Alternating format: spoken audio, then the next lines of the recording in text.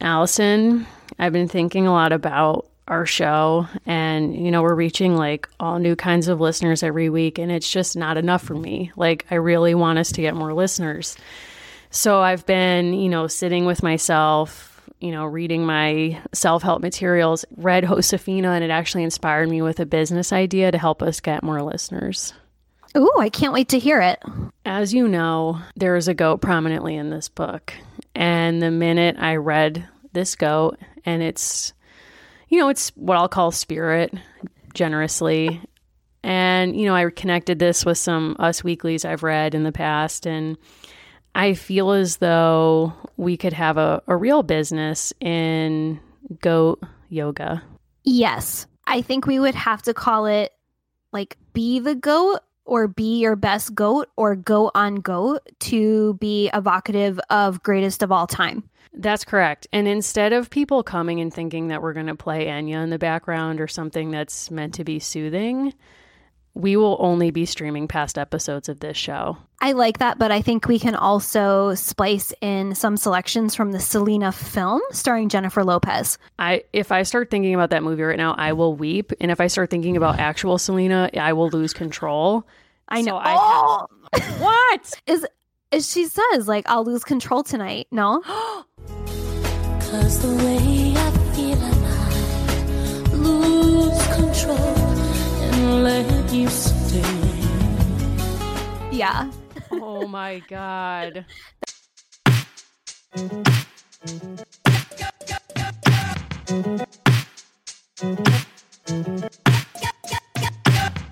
Welcome, everyone. Welcome to the next chapter in American Girls, the show where we're reliving American Girl book by book. On this episode, we're meeting a whole brand new to me, American Girl, Josefina. I'm Allison. And I'm Mary. And I just want to say in our opening, moment, Allison did surprise me with a Selena reference, and I couldn't handle it, basically. And I just need to take a moment at the beginning of this show and just like moment of silence for Selena, like my Tejano queen. I will never get over your tragic passing. And I know that Josefina is not Tejano, but I'm thinking about you. That's it. Allison, thoughts? Well, I think the Selena connection comes primarily from the fact that, I don't know, did she inspire the creation of this doll? I can't say. I would venture to guess that's true. And I can't help but think about a very, to me, foundational moment in the J-Lo depiction of Selena's life where there's a scene where Selena is about to cross over. And then she's doing this press release and they're like, how is she going to handle this? And like, is she going to speak English? And then she realizes that her Spanish is like not great because she was actually raised primarily speaking English. I think that's true. But anyway, she says, they say, how do you feel about this change? I think she's asked the question in Spanish and she answers in English. I'm so excited. Paging Jesse Spano. And to me, that kind of speaks to what we're tripping into here, which is a world where national identities are not concrete. They're very fluid, not unlike Selena. Josefina, I have no idea what's happening. And as I said last week, I was not going to read anything about this character, this series, anything about it. Came to this completely fresh today. So we were both sort of having this moment just a few pages in where we realized that when they talk about American Girl in the context of this title, they're referring to American in terms of the North American continent, because Josefina lives in Santa Fe in what will become the state of New Mexico much later. Like literally, statehood is not conferred until 1912. What? So this is almost a century prior to statehood being formalized. So they mean American in the broad sense of the continent. But she and Felicity both have in common that they are colonial girls more than United States girls. That's true. Which is kind of a mind trip when you think about it. I came to this book and I was feeling my own limitations because, look, I have a PhD in American history. The history I read in grad school was tragically not enough about New Spain or Mexico. And, I will own that limitation right from the jump. And we will get into that. But before we do, Allison, how's your week been going? What have you been up to? You went to a place that is kind of a shrine to a different American girl this week. Whew, yeah. And much like many of these American girls, a person who had just as little interest in domestic duties. So I went to the home of Eleanor Roosevelt, who's kind of like a queen if it wasn't so undemocratic. She is a queen. So we would call it a shrine. So I went to Valkill in, I think people from New York would not call it upstate New York, but up is relative, in the Hyde Park area. And I saw FDR's house, but really you're there for Eleanor or you shouldn't be there at all. Correct. What were your thoughts, feelings? I went there last summer and I will throw some of mine in after, but what did you catch Eleanor's spirit in the place? What kind of vibe did you have? Did you ask probing questions about Eleanor's private life? So I turned to my good friend who was touring around with me while we were in the FDR property. And if you've never been there, she put it absolutely perfectly. She said, this is his mom's estate and it's her fridge and shrine to her son. Like when FDR was young, he was really into stuffing birds on the one hand and political cartoons from the War of 1812. Like we all have a thing. The entire first floor of the house is that stuff on display in cheap frames. Yeah. He's a grown man. He's the president. She was like, no, that stays. You go to Eleanor's house. I've purchased better frames from Kmart than what she had on the walls. That place is a shock. When you think in your mind, okay, I'm going to a home lived in by one of the most well-known first ladies in our nation's history. You paint a picture in your head of what you're going to walk into. My grandma could have lived in this house. And actually, my grandmother, who was not rich by any means, would have been like, I'm embarrassed. Yeah. There are scenes in Eleanor Roosevelt biographies where famously people always note of her that she could not cook and did not care to cook as a thing.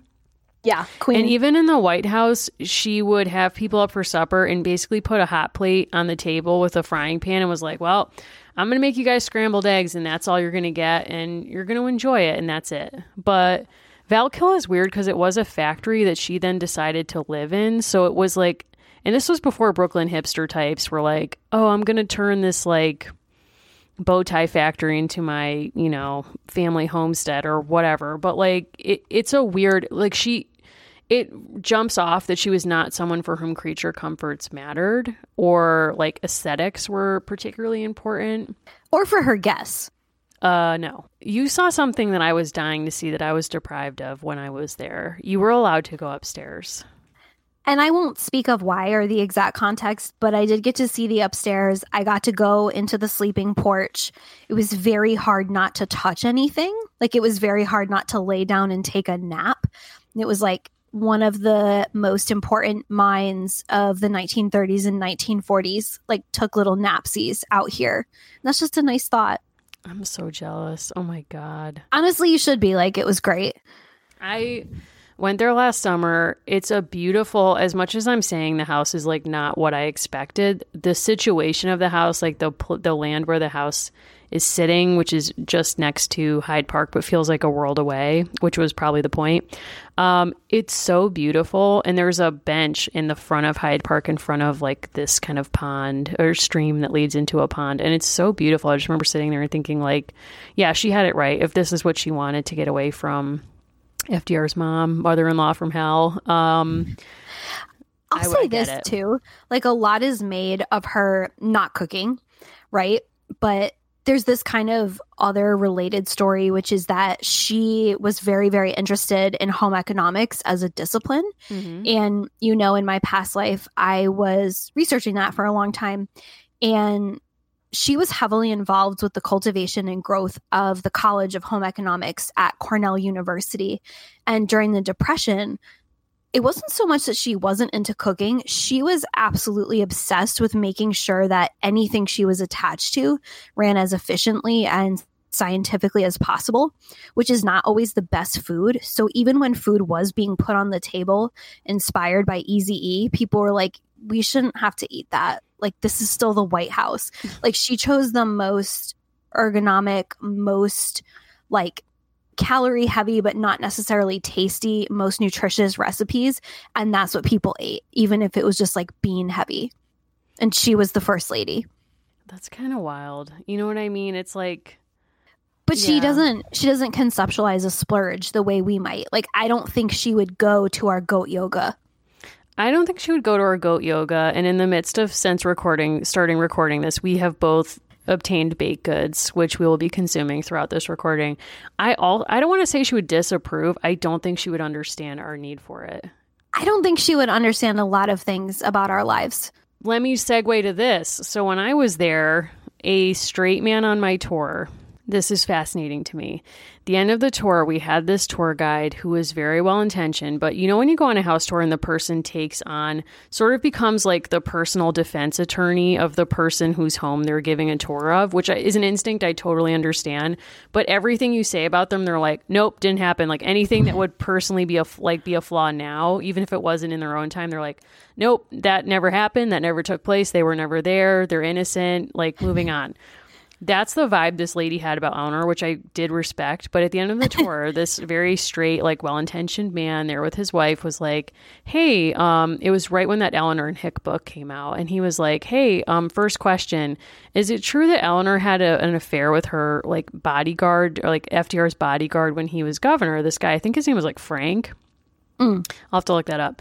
And he's like, follow-up question, did she have a relationship with Hick? I just read Eleanor and Hick. Your thoughts? And the woman basically turned into like Johnny Cochran and was like, no, how dare you? Like, she loved FDR. They had a very beautiful marriage. She did build a house next door to his mansion because she didn't want to live under his roof anymore. But that all aside, like, that never took place. Like, it was a wild defense. I'll say this. We both read White Houses by Amy Bloom, and that imagines a very vivid, a very intense romantic relationship between Eleanor and Hick. And I don't buy that telling. Like, it is admittedly fiction, but that is not what I buy. Why not? So in the telling of that book, there's this piece of Eleanor that values a close romantic relationship above everything, potentially her own reputation. I don't think a woman who stays married to a man for decades that she can't stand is then so sort of risky in this other part of her life, because that would have been the end of her political career in that context, I think, to her. I think there were women in her life like Polly Murray who did live as what we would think of as queer, who did live beyond the typical boundaries of their time. I don't see that with her. Like the way that Amy Bloom represents her as sort of this like lovesick girl behind the scenes with Hick, I don't get that from her. I think that book really reads as fanfic. Like, you know, Yes. in light of our fanfic episode, I think, you know, it's kind of like, and like we talked about fanfic on that episode, particularly, I think it has a power for queer folks and queer readers to kind of see themselves in history, see themselves in even our world today. I think it's a situation where we've talked a lot about how LGBTQ plus history is interpreted at historic sites.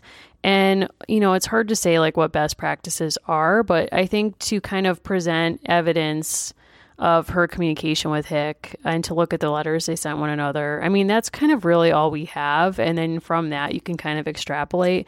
I think we'll never probably know any of the internal life of Eleanor Roosevelt because she was so guarded and closed off from, you know, events in her childhood and her adulthood. I wouldn't rule out that she was with Hick. I just think we'll never know. Like, we'll never know. And if it's important for certain people to be able to tell that story, then I respect that. But I also have no skin in the game of being like, nope, she was straight. Like, No, I both agree that she probably did have a relationship that can be thought of as romantic with Hick. And when I was reading that novel, it rang really false. Like picturing Eleanor as like running away to be like giggly with this woman. I don't see that. I think it was real. I think they did have a romantic relationship, but I can see that she was probably like, look, I don't have time for this right now. Like if someone wrote her a really like head over heels, like crazy in love letter, I think she would be like, Mama's trying to draft the Universal Declaration of Human Rights right now. Like, I don't have time for this. Call me next week. I'm not here for that right now. I think it's kind of like the first time that you have a crush on someone or you're in a relationship with someone, like you're so head over heels. That's kind of how that book makes Eleanor seem. Yeah. And I don't buy that piece, but I do think, whatever they had going on was not purely platonic. Oh, I agree with that. But what disappoints me about Valkill is they could have real conversations about queer relationships in that time, in that place, and they don't really want to do it because, of course, her friends with whom she lived at Valkill initially, when it was a factory of like early American reproduction furniture to revitalize that local economy, they were very open about being in a relationship with each other. So even just to tell the history of those women and use the site for that, they do talk about them. They acknowledge they were in a relationship, but they don't really like go above and beyond as a national park site to like go there. I will say someone released a photo this week in anticipation of Pride Month, and it was a shot of Eleanor from Valkill, and it had rainbows coming out of it. And it was like, you decide. So stay tuned and be sure to listen all the way to the end because we have a question that we would love you all to answer by calling into our hotline. So don't let this thread go away. Please call our hotline. Anyway, speaking of not calling a hotline, but calling 911, which is what I wanted to do on myself a couple of nights ago when we were together and we were watching Bachelorette. Yes. These men, Allison, I'm in a state over this. Like, I can't believe... If people are not watching this, please jump on this bandwagon right now. You really don't have to have seen anything so far. We don't know anyone's name. We haven't committed anyone's name to memory. I know nothing about Hannah. We know 3 names. I know John Paul Jones. John Paul Jones, and then Cam, because he goes by ABC, always be Cam. And we know Luke P, because I don't want to say anything about one of these people as a real person. The persona that is being shown on television of Luke P is a person who is dangerously unhinged.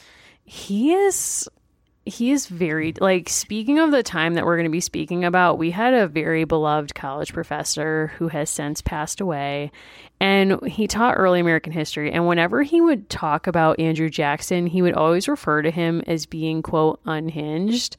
And I had not myself heard many people use that word in common use as much as he did.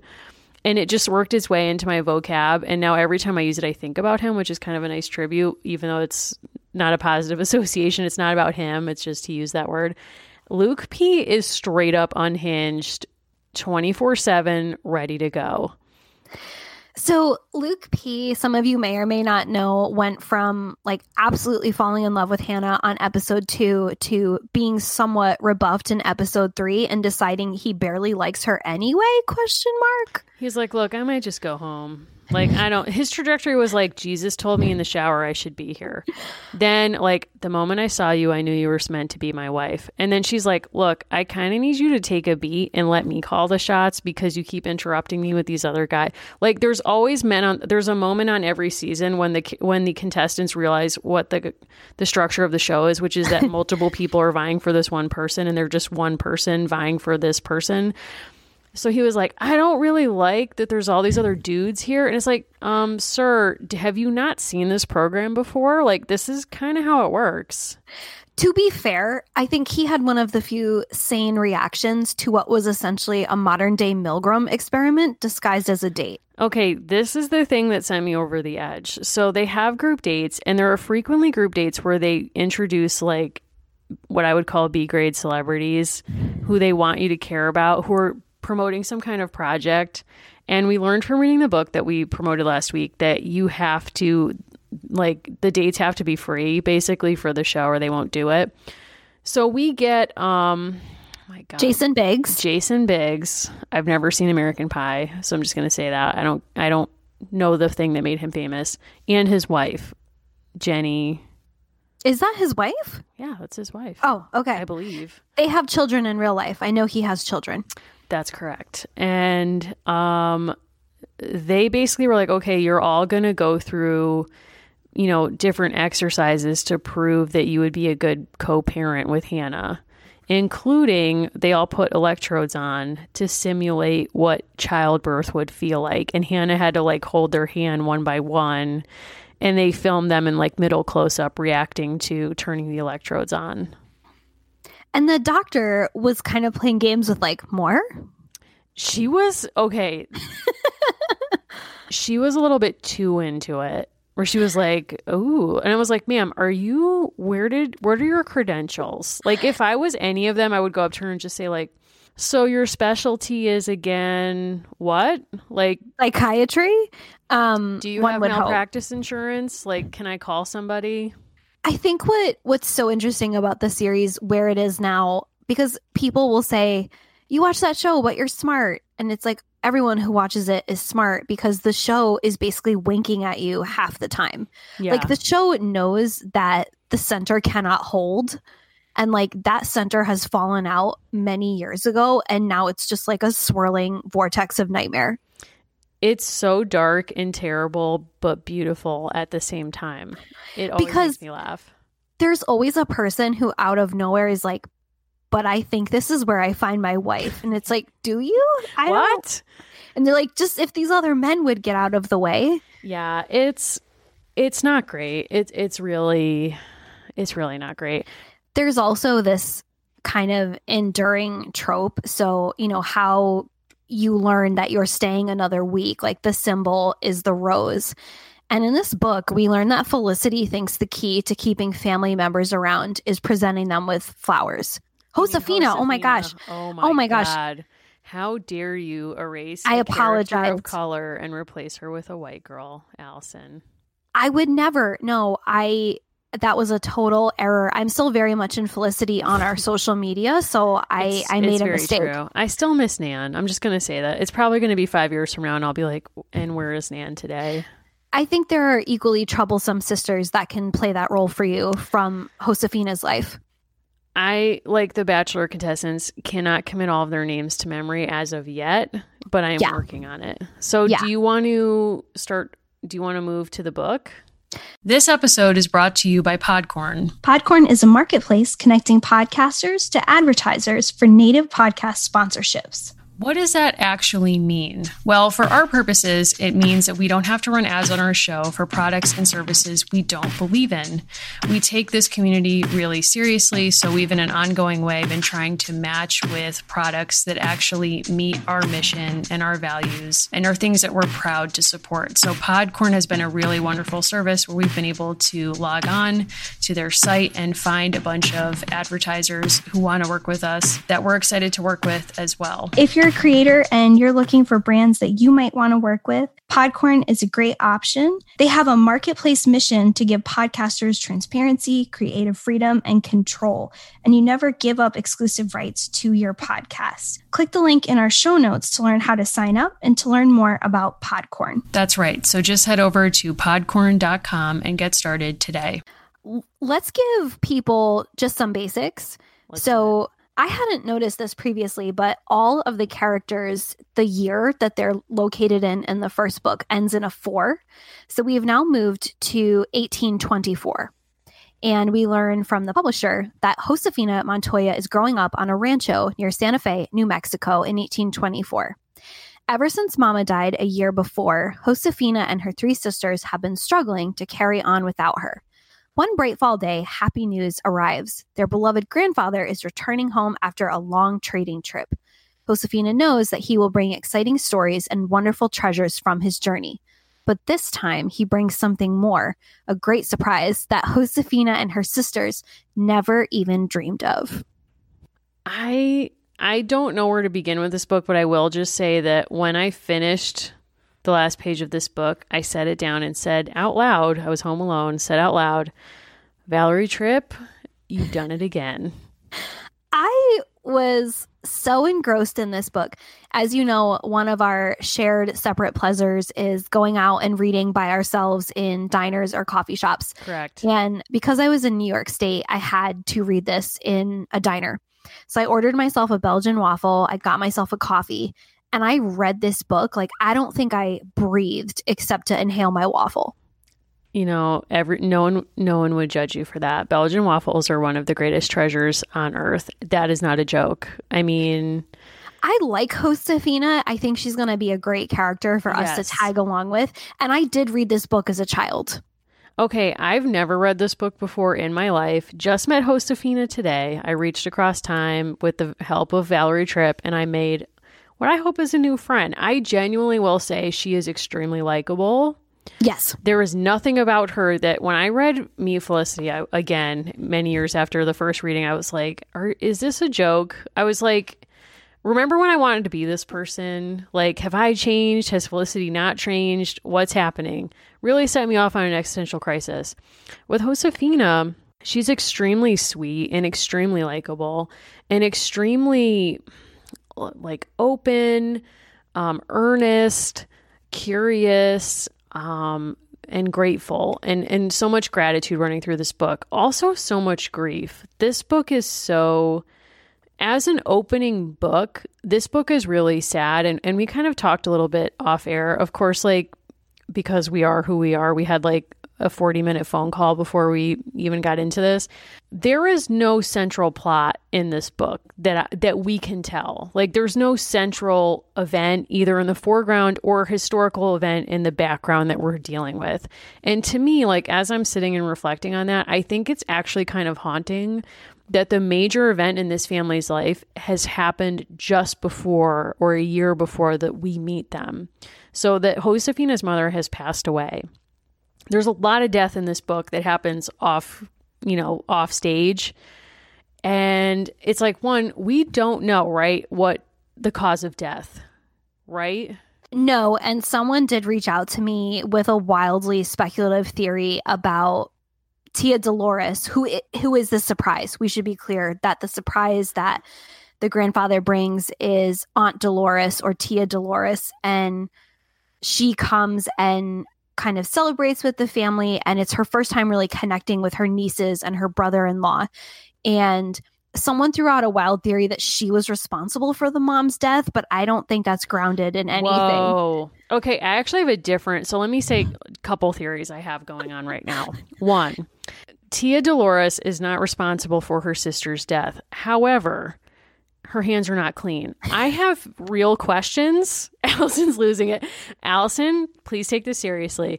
I have real questions about the cause of death of one Tia Dolores's aunt for whom she was caring for a decade in Mexico City. Allison? I barely caught that. Oh, are you kidding? I was taking notes. I was like, got it. I took that down. I was like, okay, here we go. Here's what we need for people who are not reading this book. When we first hear about Tia Dolores, let me back up. Josefina lives in, what is this town? She's south of Santa Fe. She's south of Santa Fe. Okay. Tia Dolores lives in Mexico City. Correct. Abuelo runs a caravan. We will get to that. That's another whole thing. Between Santa Fe and Mexico City. And Tia Dolores has been living in Mexico City, taking care of her aunt for a decade, at least. Actually, no, for a decade. And we know that because when she returns as a surprise, she says to Josefina, who is not yet 10, when I left, you were not yet born. And now Here you are and you're beautiful. Backing up for a second. When she comes back with Abuelo and stops at their rancho, she says, yeah, there's really no reason for me to stay in Mexico City anymore. I mean, my aunt's dead. Was there caring for her? Wow. Is this not, this leads into my second theory. Are you open to book one of Meet Josefina actually being a Mexican rewrite of the piano? Okay. So yes, I love that film. I love it. Now look, no one's lost a finger. No, not yet. So part of what's important, and I felt like it was a deeply moving scene, actually. So when Dolores decides that she's going to travel with the grandfather north and visit the family and then go to Santa Fe, she insists on bringing the piano. They get robbed. Dolores probably staged it, if we're being honest. Dolores has a lot to answer for that I feel as though few readers have really clocked. I'm going to put that out there. If I'm wrong, I apologize. If someone's already on this like Dolores as piano beat, reach out to me. I'm open to it. I'm here. But, we're here. We want to hear from you. Can we just say Is Anna Paquin living the life you want for her? No. I don't think so.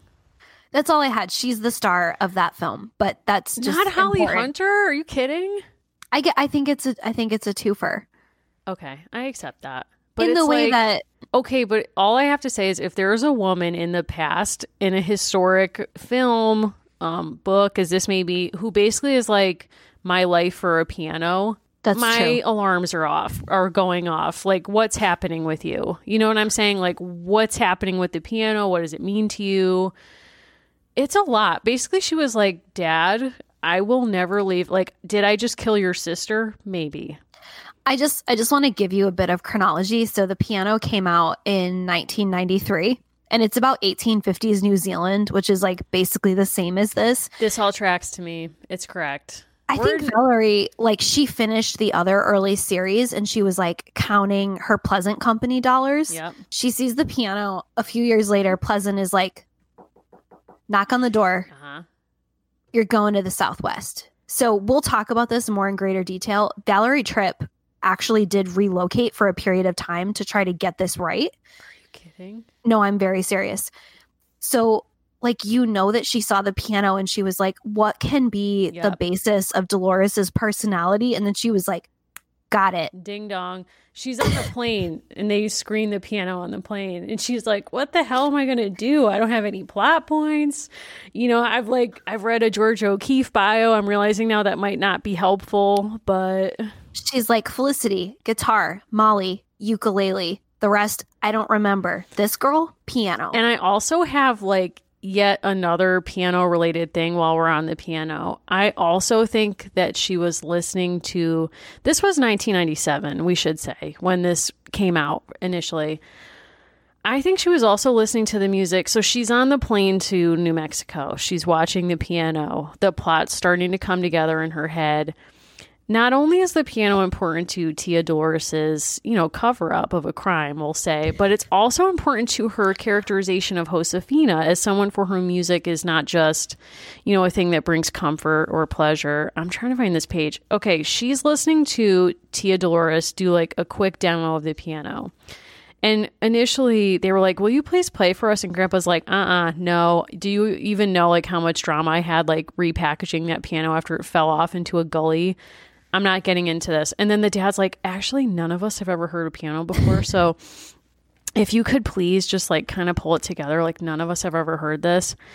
Basically, there's a scene where when Tia Dolores basically plays a couple chords, I think, and then kind of an out of tune little song, Josefina kind of goes somewhere else in her head and is like having what I would call like almost a religious experience.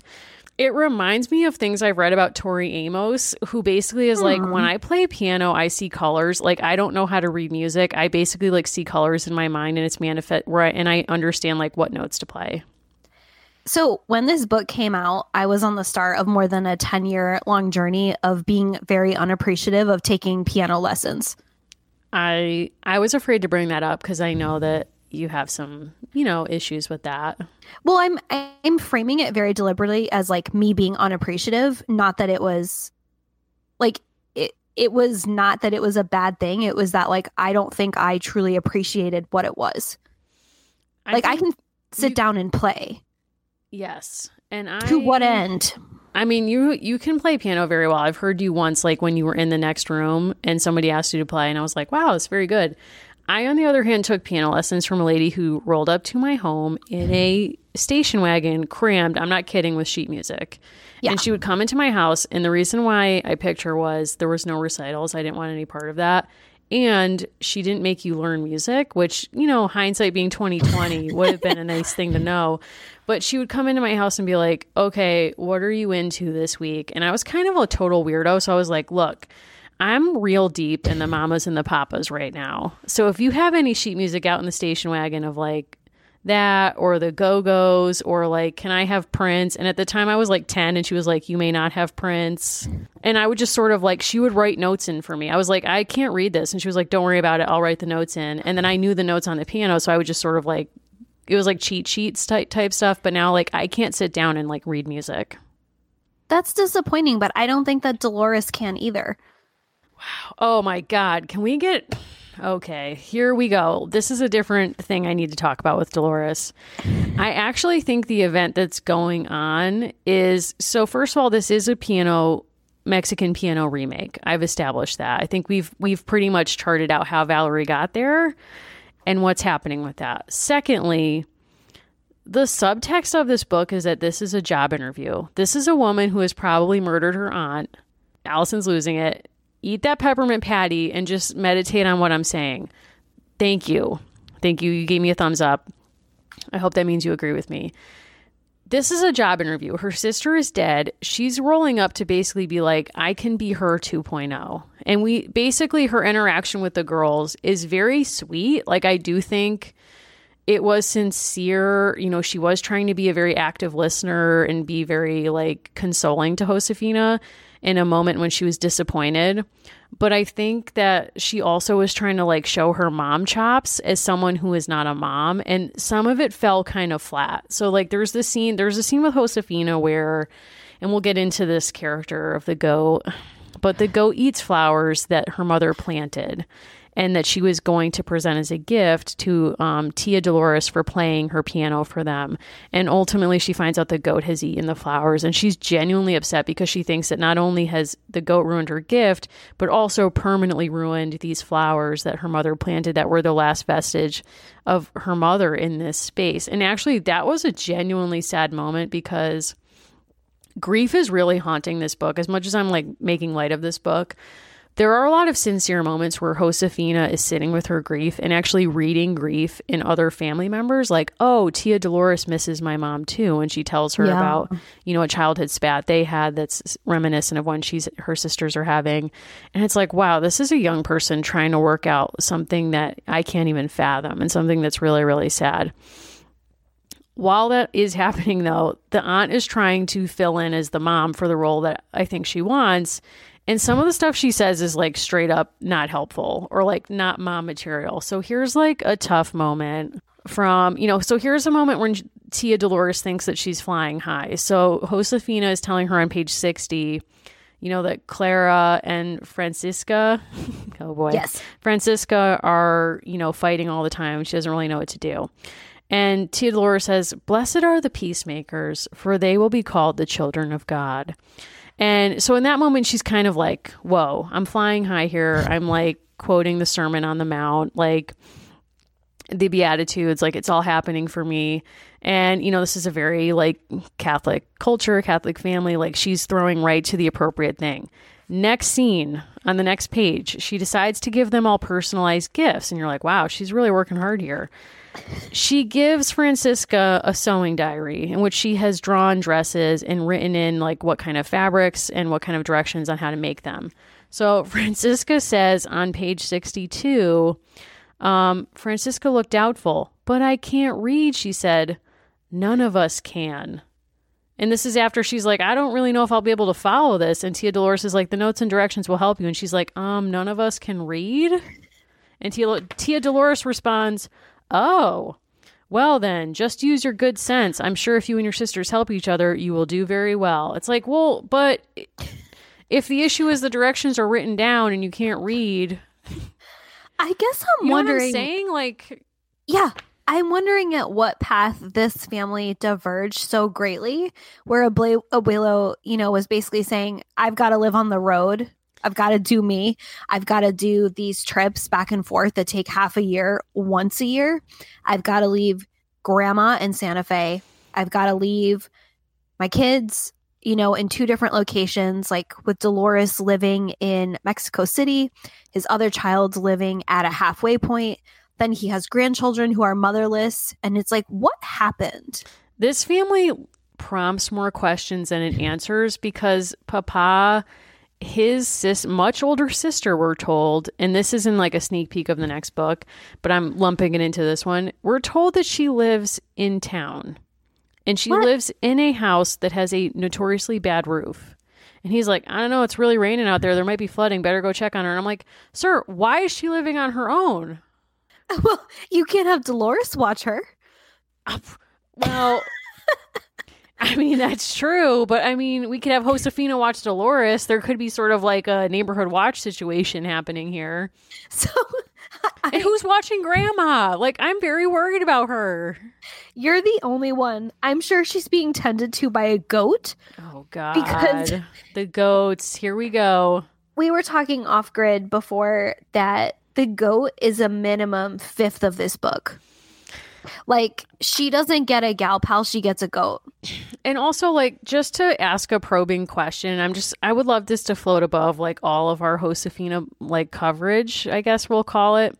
Yeah. Is the real American girl, looking for the goat's name? Florecita. No, but I guess I'm wondering to whom this was relatable. Like, how many children reading this were like, you know what? I get it. Like, I have goat situations in my life. My neighbors growing up actually did have goats. They wore little bells. They were responsible for taking care of the grass of the neighbors nearby, and they ate the poison ivy and all of those things. Like, I never still had a close relationship with goats. Like, I think that's such a small fraction of the population. It is. And it's, you know, we could say the same thing about horses.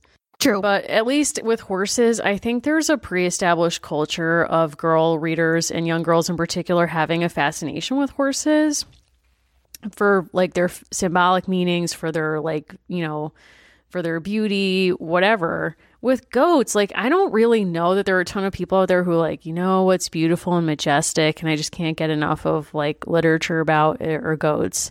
Please don't write to me if you're one of these people. Like, I am allowing for variations on this trend.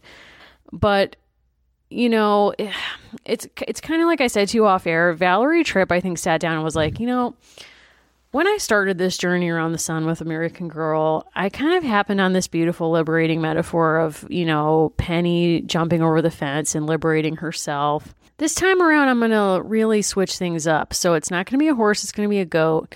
And the trajectory is we pen the animal up. We don't set it free. I think it's her way of expressing the two different paths of colonization, right? Ooh, because with Penny, we have the trajectory and the movement towards a colony becoming liberated. And here we have a situation where we have Josefina and her family who are settlers, and they are both dispossessing indigenous people, and they are themselves going to be colonized within the decades to come. Like, her adulthood is going to be sort of a nightmare with the Mexican-American War.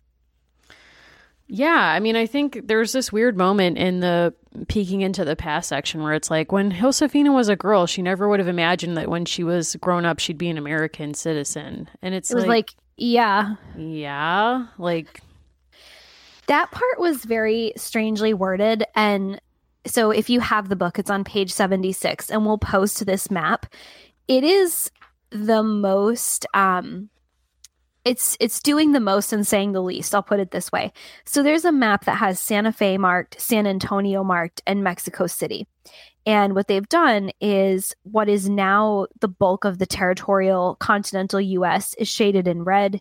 And then what would be considered the Southwest from San Francisco down is a tan color.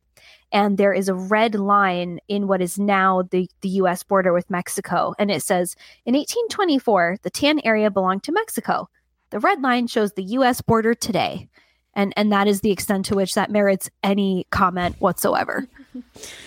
You know, I just felt myself wanting to quote Abraham Lincoln, who, you know, his first, I believe, official resolution that he put before the floor when he was a congressman in 1846 was called the Spot Resolutions, where he demanded... I literally would have bet $1 billion that you would bring this up because it's your favorite thing. Why? Look. It is like, literally when I saw this, I was like, Spot Resolutions in 10. Like, yep. I just know, because Listen. You know why? When we prepared to do our oral exams, I was like, Mary, I don't understand the Mexican-American War.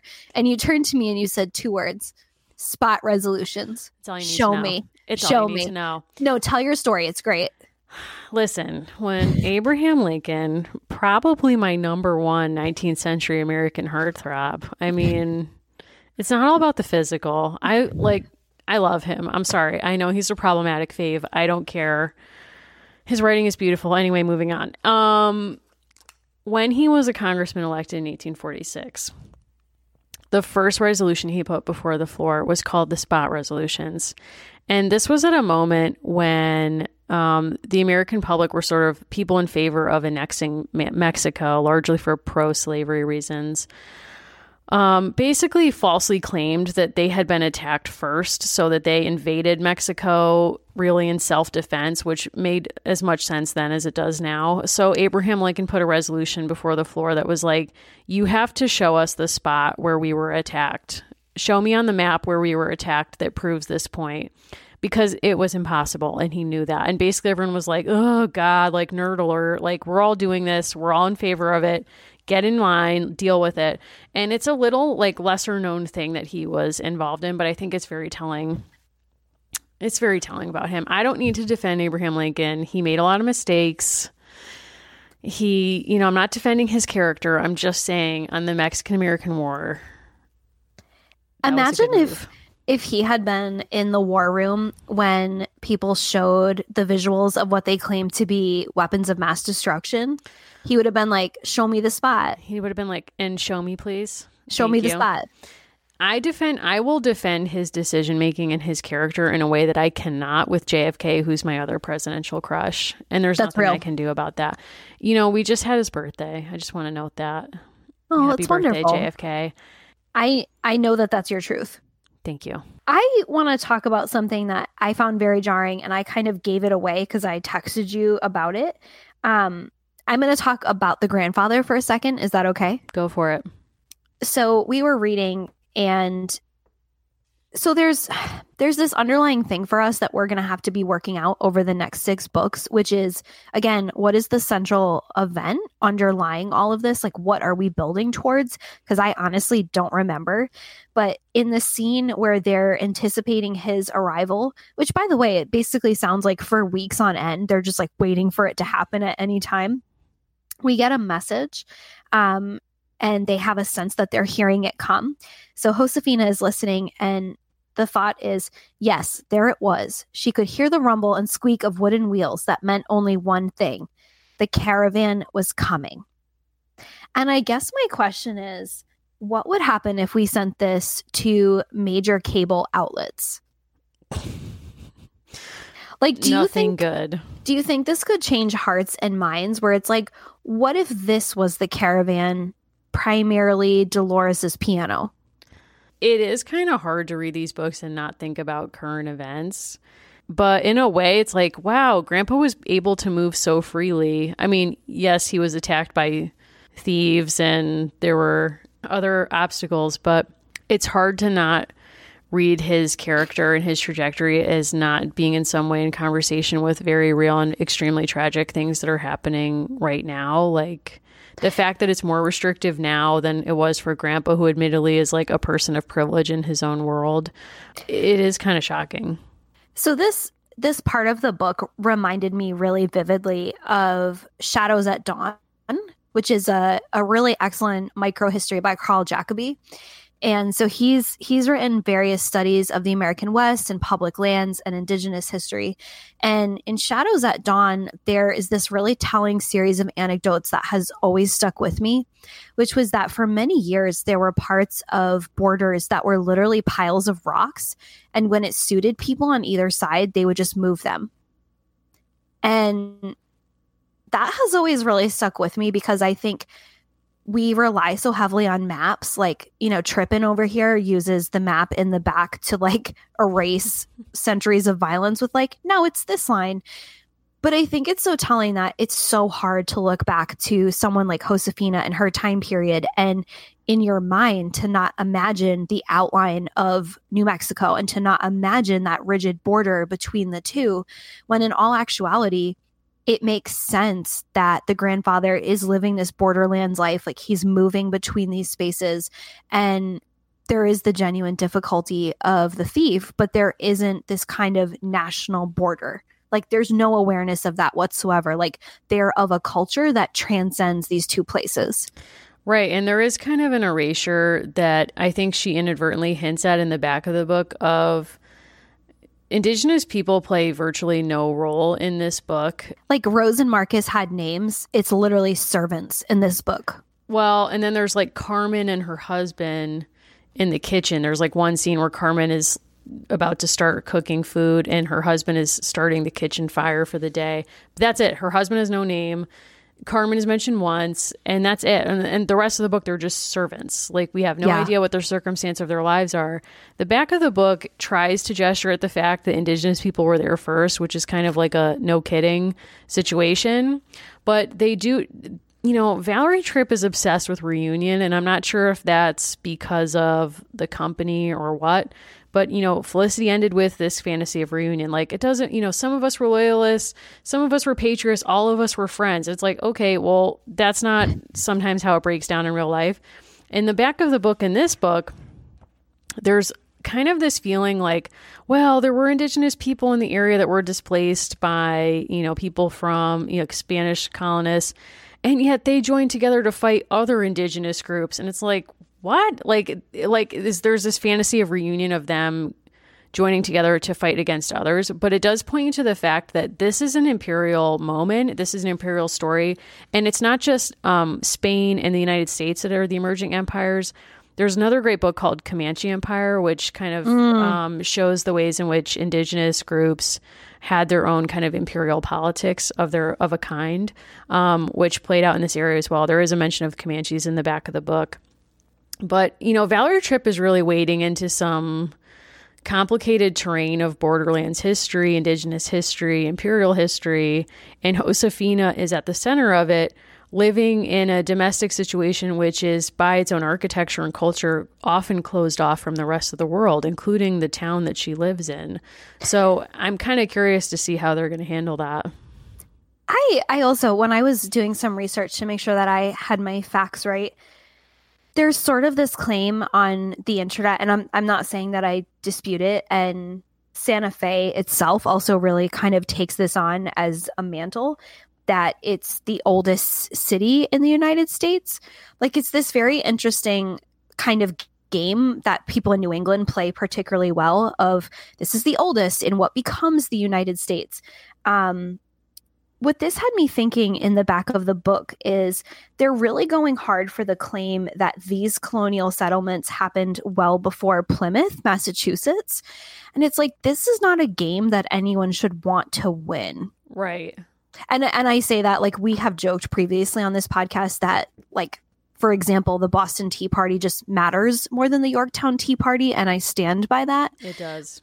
But it's this really strange contrivance to be like, okay, we need to make sure we get all these colonial eggs in one basket. Reminds me of, we both read American Colonies by Alan Taylor, and he tries to really decenter the New England narrative by starting with Florida and what's now the American Southwest. And I wonder sometimes if we lose something in trying to force this all into an inevitable narrative. Like, she's looking back as if, like, this was very obvious 400 or 500 years ago, when really they're very different processes. It is really strange when you go around to these sites and they are, like, obsessively competing to almost prove, like, no, we were the people who ruined these local Indigenous cultures first. Like, it's a really weird thing to want to make sure that people know that you were the first to do. Yeah. Like, it is a really, I went to San Diego in January and had never been to California before. And there's, I think it's like a state park or a national park that has basically a homestead that looks very much like what Josefina is imagined to have lived in, that you can go around, down to having like the family altar in one room that's mentioned in this book, and the various rooms with different functions for different rituals in the family. And as you're moving through this space, it's run by, I think, the colonial dames. So it's a really weird space because the colonial dames are traditionally a group that is preserving a very white vision of America's history. I don't think they would dispute that, because I think now they're trying to complicate their own history in that way. But you're moving through this space, and I just remember thinking, like, wow, there's not a lot of engagement here about, like, the Indigenous peoples who were here before, or like the ways that maybe it's complicated for them to want to prove that they were here so early, that the Spanish had so decimated the population by a certain date that they can claim to have this early settlement date. Well, if you think about it, if we were more truthful about what things mean, like you kind of are telling on yourself by making it the colonial dames. Like it's almost like being like the imperial gals. It's like, we did it. Right? Yep. Like It's you true. really are kind of like showing yourself even with that terminology. And I don't think it's often thought of that way. I am so intrigued because I truly only remember like very basic sketches of where we are going with this series, I have no because idea. so we talked previously that I kind of, with the work that I do now at my job, I kind of live in the 1820s in a very specific different context, which is I talk about this exact year all the time, but in the context of industrialization in New England. Totally different than what's happening on the other side of the coast. So that's been kind of interesting to think about. But I don't know, like we know that with Molly, like we're building through victory gardens and towards the end of the war. We knew with Felicity, we're building towards like revolutionary action. Like, where are we going here? I have no idea. And it's kind of making, like, I truly have no idea. I've never read these books before. I was 11 when this book came out. And I think by that point I had kind of transitioned out, which is not to say I was too old for it. I guess I just didn't.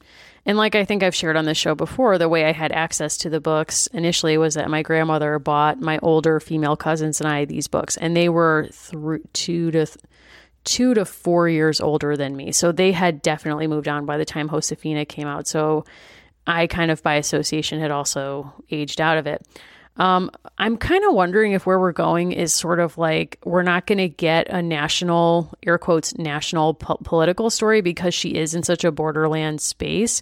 So instead, are we going to be examining like the politics of the family? Yeah. And I want to quote a reviewer on Goodreads named Allie. And she says, if you were a Mexican living in what is now New Mexico in 1824, your biggest concern would likely not be your goat. And I think that kind of there are several other people, including a reviewer named Sierra, who in 2011 wrote like a fascinatingly long review about how Josefina's people are really colonizers and there should be a lot more about that. And I appreciate that people really take the time to review these children's books from an adult perspective. And there's no shade because like that's literally what we're doing. But I almost wish we could train more 9-year-olds to get on there, because I'm wondering how this reads if you don't understand geopolitics and you're just like following the goat journey. If I wasn't, I was trying to imagine like, okay, if I was a 9-year-old reading this book, what would have resonated for me or with me? And I think I really get thrown in with, you know, emotional family narratives. And this kind of has Little Women vibes to me, like the way that Little Women really resonated with me when I was 9 as well. Of, you know, down to like having the 4 sisters, having them all receive gifts that are, you know, personally curated to their interests, that are meant to tell us something about them, having experienced a real family loss of a female figure and having that figure sort of haunt the book. And now like we've almost reached them after Beth dies, and how do they move on? Like if if they had lost Marmee instead. So I think that's kind of the points that hit you. Like, I actually really appreciated the kind of moments of introspection that Valerie Tripp does have in the book when Josefina is sort of marking the grief that she finds in others, of like Tia Dolores taking a moment to kind of like show her grief, or when she sees grief on her father's face when he's thinking about his wife. You know, it is palpable. And so I think that probably would have resonated with me, but I think as a reader, you're trained to think like Josefina, like you are in the walls of her house. You're not going outside those walls except down to the stream to do laundry.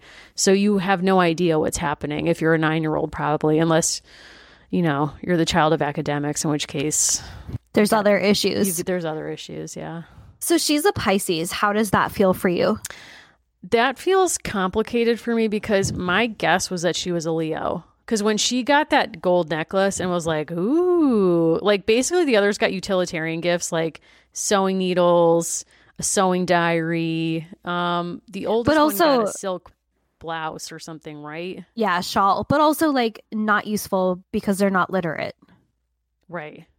But that's on Tia Dolores. Yes, and actually she should have known that because Grandpa she reveals when they're like, how did you know what to get us these unique gifts? Like, you don't know us. And she was kind of creepily like, well, abuelo would tell us, like, your mother would dictate letters that then grandpa would read to me. So it's like, okay, you clocked that your sister doesn't know how to read.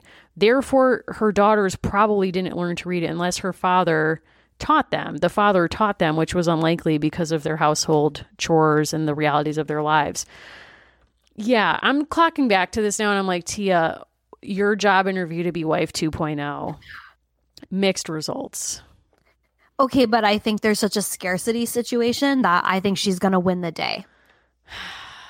I think it's a foregone conclusion that they are going to get married. We leave the family with Josefina and sisters trying to come up with a scheme to get Dolores to stay. The flowers have not worked out. The goat has ruined everything, potentially. And they're like, we have to ask Dad. Like, he's going to have to be the one to ask because, like, that's not uncomfortable. Then we learn that she's heading town. She's getting back on the road with Grandpa, but she's left her piano behind. And it's like, girls, this can only mean one thing. I'm leaving, but I'm coming back. And it's like, what did the dad say to her to convince her to stay? That happens like out of our reach. We don't get to hear that conversation. And also, I think it's really weird that the book goes out of the way to kind of say, in a way that maybe is believable of a 9-year-old who, you know, when you're that young and you're just like, my mom's the most beautiful person in the world. Like, my mom's my hero, especially if the mother has passed. Basically, Josefina is like, she's like my mom, but less cute. Yeah. Like, there's these weird descriptions and it's like, ooh, but it's kind of, and then there's also when they're like, Tia can't move in with us. Like, she could still get married. Like, she could still have a family in Santa Fe. Like, we can't rob her of that. And it's like, oh, no. Like, that's probably why she's moving in, because she knows. She knows, and she knows that there could be a warrant at some point back in Mexico City because of what went on with the aunt. You know, I am very sure, and I would love to launch this offshoot series of, you know, a detective who is sent to solve the crime. What if that detective is Josefina when she grows up? Oh my God. And she returns and she's like, the series is called like R.I.P. Tia. I also think she could be a Pinkerton because I don't know why I get a slight anti-union vibe from her. Like, I don't know why I think that, but I feel it. From Tia?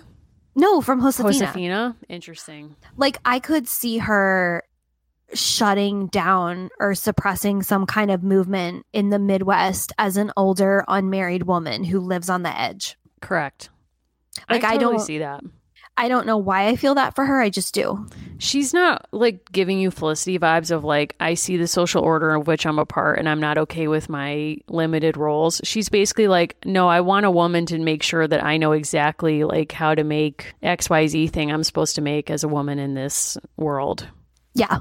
Well, she doesn't have red hair. She's not spunky. That was Felicity's entire personality. And I'll note, Tia Dolores has red hair. Wow. Oh my gosh. You caught so many things I did not about Dolores. Like, I know that we have like close friends who love Murder, She Wrote. Like, that's you with this. Uh-huh. That's right. Call me Angela Lansbury. I am prepared to solve the crime right now. Okay. Here's something also interesting. It's not just that Dolores has been in Mexico City for some arbitrary amount of time. It's been exactly a decade, which would track with Josefina's conception. That's all I'm going to say. Wow. So, like, she was around and was like, I got to leave town? I don't know. That's not for me to answer. Oh, my God. What if she was like, look, I want to be a mom, but I don't want to actually bring children into the world. So I'm going to remove myself from the situation. And I also want to kind of like do me. And, you know, because it's like she's done whatever she's wanted for a decade. Like, this woman's had a license to ill and potentially a license to kill. And now she's like, you know what? I didn't think I wanted this domestic life. And now here I am. So I know that from here, these stories are just going to get more intense. Like, not so much in terms of a nationalist or political narrative. But we learn that in book 2, when Josefina learns a lesson, that Dolores will bring exciting changes for the family and the sisters. And the question is, but will all the changes make them forget Mama? Guess what? I'll never forget her. Like Valerie goes right to the heart of it. There's no dancing around. She's like, I know this is for 9-year-olds. I can't be subtle. Yeah, it's very rough stuff. And I do want to say that I have a Valerie Tripp author bio in the back of my copy. Love and that. It has a line that I absolutely love. Okay, so it's about her being a writer, yada, yada, yada. And then it says, quote, talking is her favorite sport. That's it. That's the whole quote. You know, I respect that. Relatable content. I also would love to know, I'm sure there's an archive of this somewhere. So there are books, of course, in Spanish, or sorry, there are words in Spanish in this book, which you have heard us say not so well.